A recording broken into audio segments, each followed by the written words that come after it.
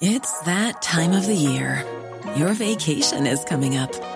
You can already hear the beach waves, feel the warm breeze, relax, and think about work. You really, really want it all to work out while you're away. Monday.com gives you and the team that peace of mind. When all work is on one platform and everyone's in sync, things just flow. Wherever you are, tap the banner to go to Monday.com.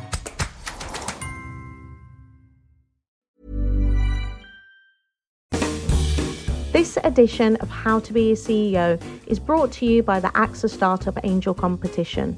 I'm Sharmadean Reed, founder and CEO of the Stack World, and I'm here to help you turn your business dream into reality. There are 6 chances to win the competition, including 2 top prizes of £25,000, mentoring from myself and leading UK founders, plus business insurance for a year thanks to AXA. Go to standard.co.uk/AXA Startup Angel for details on how to enter and complete your entry by the 2nd of June 2024. Good luck. ES Audio.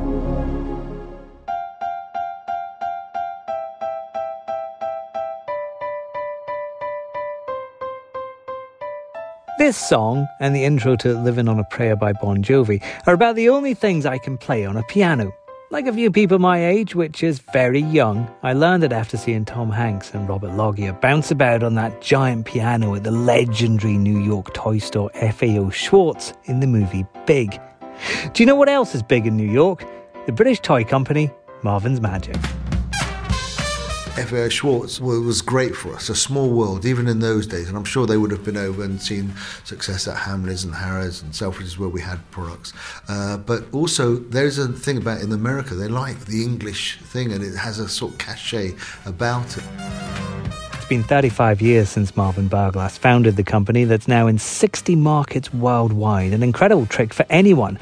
Never underestimate the power of magic. I just had a flair for it. I just enjoyed it, got into it, and realised that this is powerful. What you can do with magic, whether it got you to the front of a queue in a nightclub or meeting people or whatever, and having fun. It was just a great thing. So, am I a magician or am I a businessman?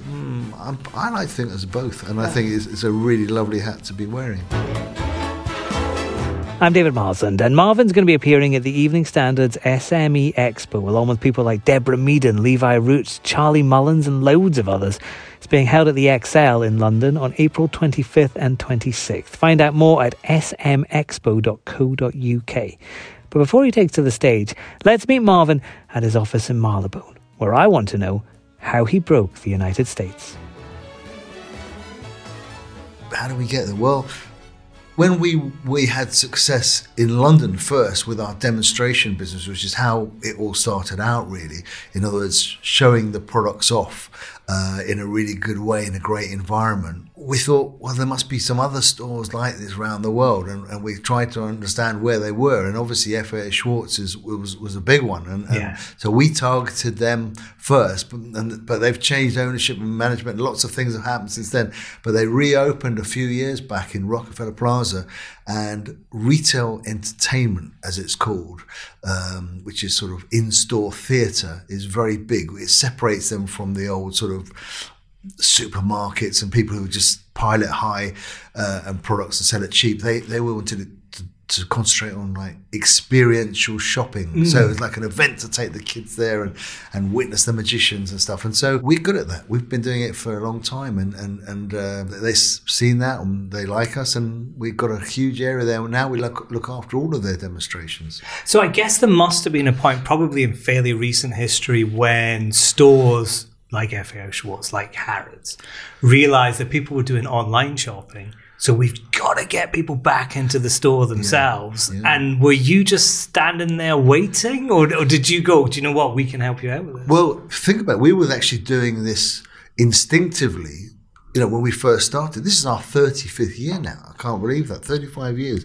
So when we did it, we knew no better. We're just enthusiastic and passionate about our products and opportunities to show them off. And with magic, it's a sort of theatrical bit of showmanship required to show it off, and it just always gathered a lot of attention, And then the stores realised, well, hold on, this is good, because it's not just selling a lot of product, but it's actually bringing in, an attraction.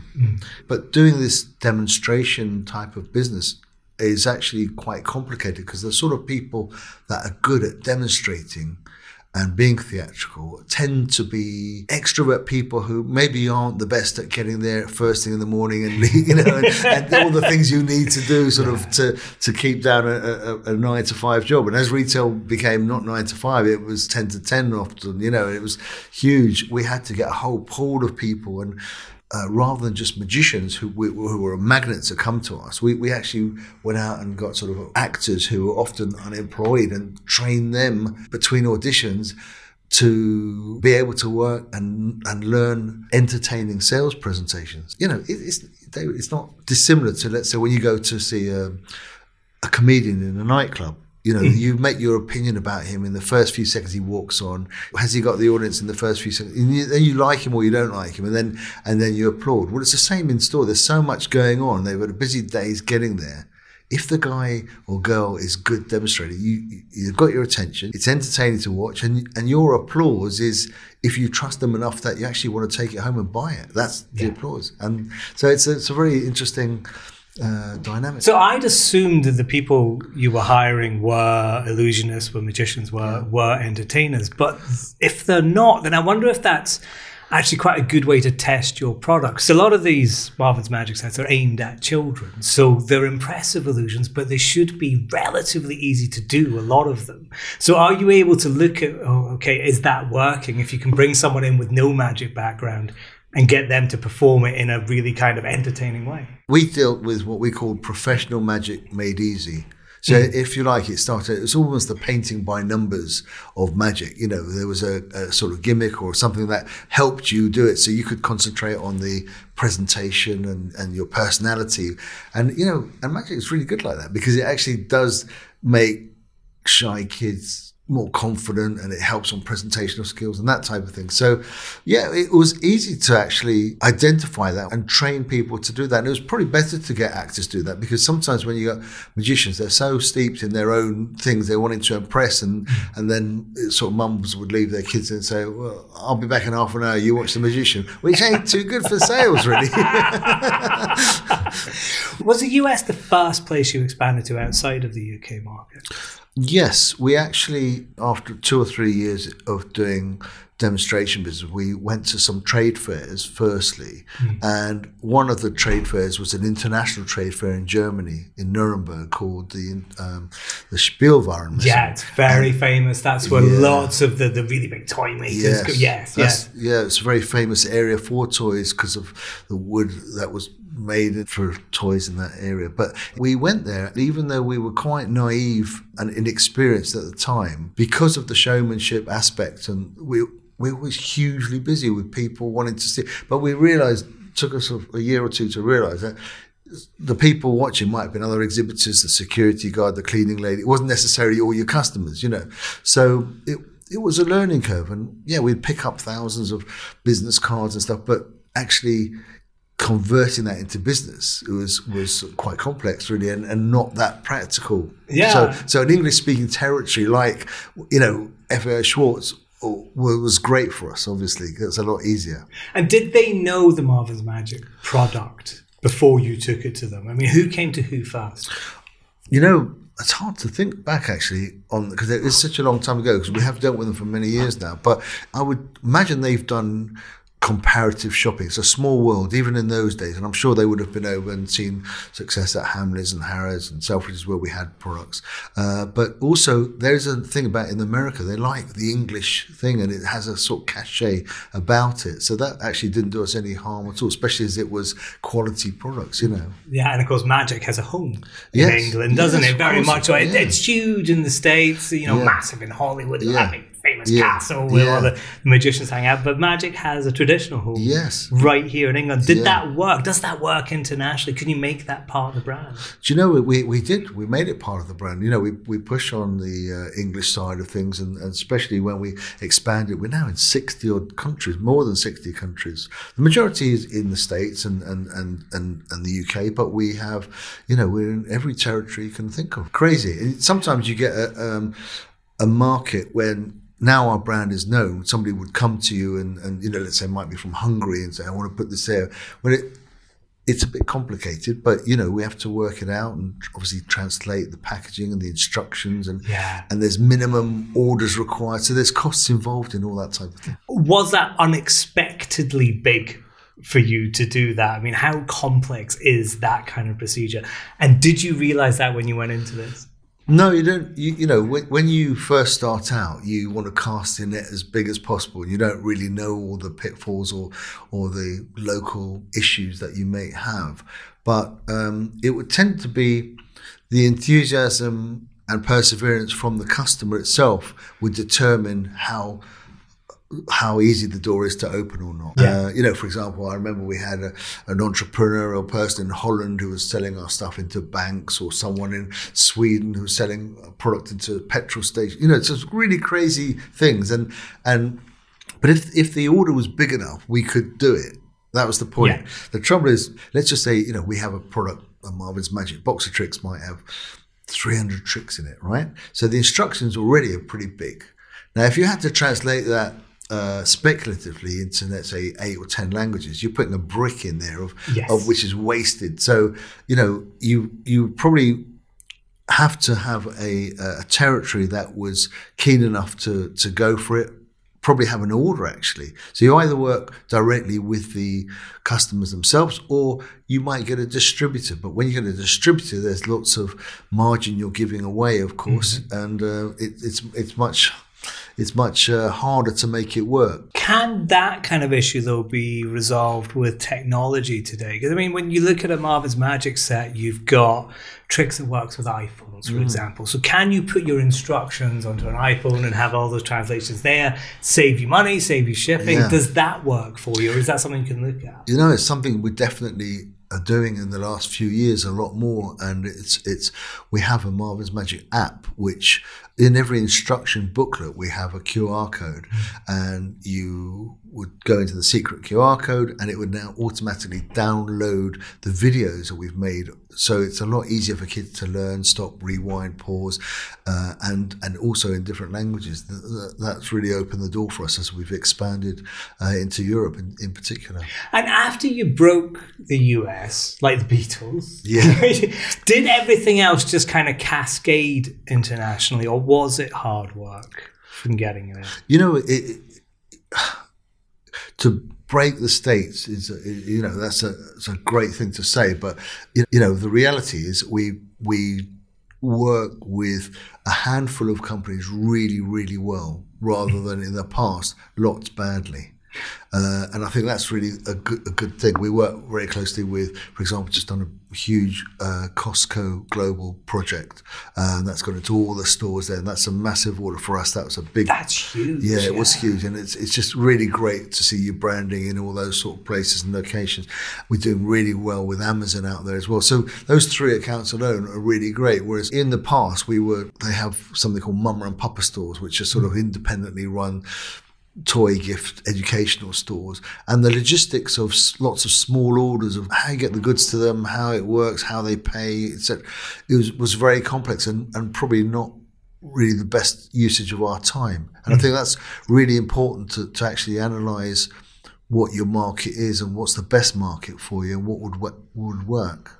And when you're in all of these different places, 60 countries around the world, and must be hundreds, thousands of places that Marvin's Magic must be appearing. For want of a better word, how do you kind of protect the brand? Because when you hand it over, you're giving it to all of these different shops, different stores. How do you look after the Marvin's Magic brand? Yeah, we have we work very hard on that for our demonstration accounts. But having said that, there's so few demonstration accounts around the world that we soon realized that demonstration is obviously a very effective way of selling, but there's not many locations that can sustain the cost of having people there standing there all the time demonstrating, because you need a captive or changing audience of quite probably well-to-do people who are able to sort of pay the premium prices compared to a value thing. So there's, we only have that in a handful of locations. But what we learned, demonstrations one side of our business, the other side was trade business and took us 2 or 3, 4 years. Let's just say we had a magician selling a special pack of cards he was selling all day long, every day. Great. He's doing a great job in somewhere like Hamleys, etc. But then we had, I think it was Boots, the chemist there, men's gift department, approached us in about years and years ago and said, "Oh, this is great. Can we have this in all our stores for a sort of men's gift product?" And they just gave us an order, which was the equivalent of probably a year's worth of demonstration. And that was a real light bulb moment for us because, that was amazing. Hold on, they've got 600 stores or however many, and they could just put, even if it was a few dozen pieces in each store for Christmas, that was big. So we had to concentrate on how do we get more and more stores to do that, and therefore the packaging now had to communicate what the demonstrator used to do, or it had to be of a price point that was an impulse buy, or it had to be something, a little cachet about it to make it a bit different. Okay, quick magic trick. Think of a number between 1 and 10. Now multiply that by 9. Done that? Multiplying by 9 is pretty hard. Now, from that new number, add the first and second digits together. And if you went lowball, and I don't blame you, and only have a single digit, add 0. Now, add 4. And while you figure out how I know the number you have is 13, have a listen to some adverts. I'd also say that hitting the follow button on your podcast provider will give you the answer, but it won't. It will, though, mean you never miss an episode of How to Be a CEO, so do it anyway. Back after these.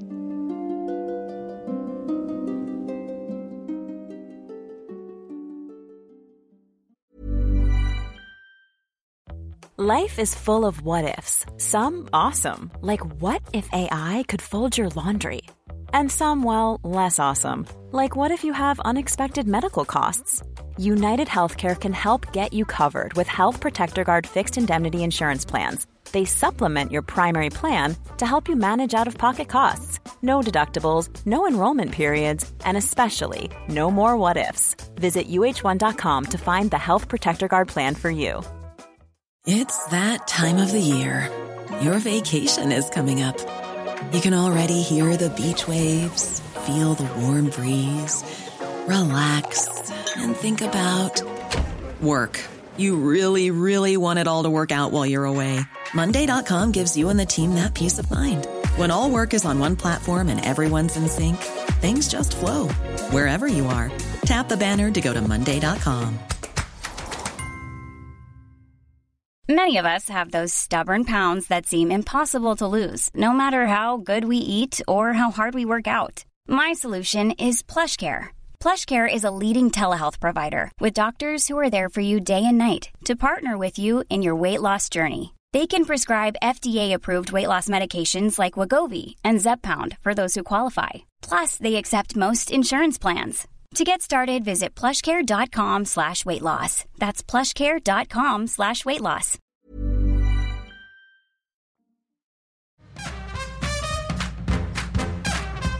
Going back 35 years ago, when you, I guess, first designed or set out to do this, did you see yourself in 60 countries? Did you see Marvin's Magic being the household name that it is? I was always hoping, and I sort of did.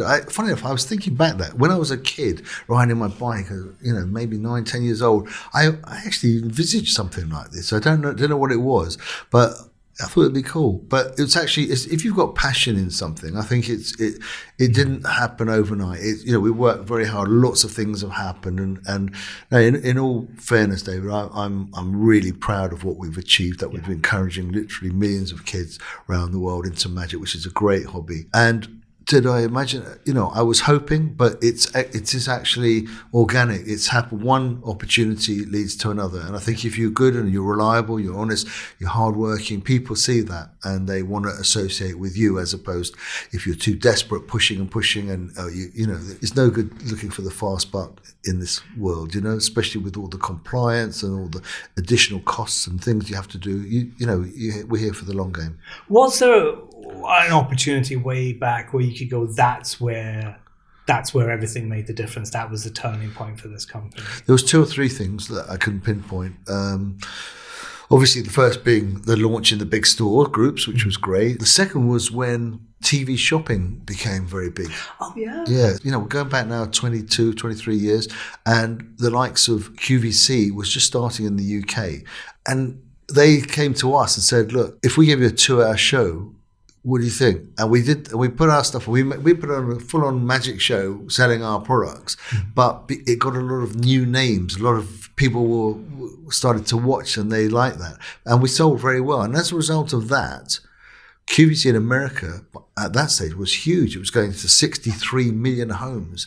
So we actually earned the opportunity to have 2 one-hour shows, Marvin's Magic with Marvin Berglos in Philadelphia, the largest live studios out there. That was quite an experience because it was full on, and it sounds very exciting, and the numbers were potentially huge, but the risk factor was also enormous because it was pretty much sale or return, and we had to label each product, get it all out there, and if it didn't work, it didn't sell, it was coming back. And that's a long way to send products there and back. So a lot was on the line. That was a big risk for us, but thankfully it did sell. And one of the products in particular sold ridiculously well. It was a magic drawing board, which is a age-old product which we've been selling, and I think they bought something like 8,000 units for the first show in November and 10,000 for the second show in December, and I managed to sell all 18,000 in 4 minutes. That was something a good day. I mean, it was, and there was like 1,000 people on the switchboard taking the orders. And they said, "This is great. This is, even by our numbers, this is really good." Obviously, it was a visual product. It had a demonstration, a start, middle, and finish. And so they said, "How quickly can you get some more?" And a container load was about 36,000 of these things. And a few weeks later, we got them in there, and I sold them in the weekend. And 54,000 a few weeks later. My record was 93,000 units in a weekend, which was unbelievable. And I look back and think, that was incredible. But as a result of that, we did a partnership with them. They came to us and said, this is great. And they called it Marvin's Magic. And they did what they called DRTV, direct response TV commercials, where they put on, quite cheesy sort of adverts. Do you want to, that type of thing? Phone this number, And as a result, our brand became quite big from then onwards, and it was known, in the States really. So that helped us open a few doors. Clearly. What's your biggest seller? What's the biggest seller of all time? And is it still selling? Well, I think those numbers are hard to beat. They were incredible because we sold millions of those items. As I said, this stuff with Costco is a lovely big Marvin's Magic Ultimate set, and we, literally hundreds of thousands. It's a big item. But generally, our staple sellers tend to be Magic Made Easy box of tricks, which is at a price point and an introduction into magic. When we grew the brand, it wasn't just kids magic. We saw that was obviously the niche perhaps between a certain age, but then we also did executive magic, how to make money appear in front of your bank manager, or how to tear up a contract in the middle of a meeting or something. So it was sort of, it was a fun thing because magic is a power. It gives it gives you confidence. If you're in a meeting or a presentation, everyone's had a magic set at least once in their life, and it's our job to make sure that magic set is as good as possible with clear instructions, so the kid can be the star of the show, get the playground power, impress his family, friends, and then hopefully go on to the next one or want to get the next thing. And that's how we built it up. And glad to say that a lot of our customers became our demonstrators in stores and later became successful people in show business, over the years. As we say, it's got a nostalgic feel now. It's second generation. The people who had it as kids now are buying it for their kids, which is great. Yeah, that must be quite nice because I guess there's some kind of affection there with the brand itself, isn't there? This is the set I had when I was 8. Here's my son, here's my daughter. I'm going to buy them a magic set and we're going to do that. Are any of the tricks the same? Can people go back and go, this is the one I did? Yeah, I mean, there's obviously, we're always coming out with new stuff as well and trying to refresh and mix some classics with some new technology and stuff. But ultimately, magic is a traditional art form. There's things that go back hundreds of years. In Hieronymus Bosch, there's a picture of cups and balls being done, in a festival and stuff. So yeah, that's a staple in a lot of our magic sets. It's good to tip the hat to some of the past, but we also do try to bring it bang up to date. For example, the app means that not only can you use the product as it's supposed to be used. But if you use it in conjunction with your iPhone now, it does something further, maybe augmented reality or things of, unbelievable things like that. So you can go back to the past, but there's going to be something new. There's going to be something surprising for you as well. I guess that's important when you're trying to evolve a product to keep it fresh. It's absolutely important. I mean, we were talking about the origins of Marvin's Magic, and you always had this idea of there being, an international presence there. But I mean, you'd been doing magic yourself for a long time. Your family was in magic, wasn't it?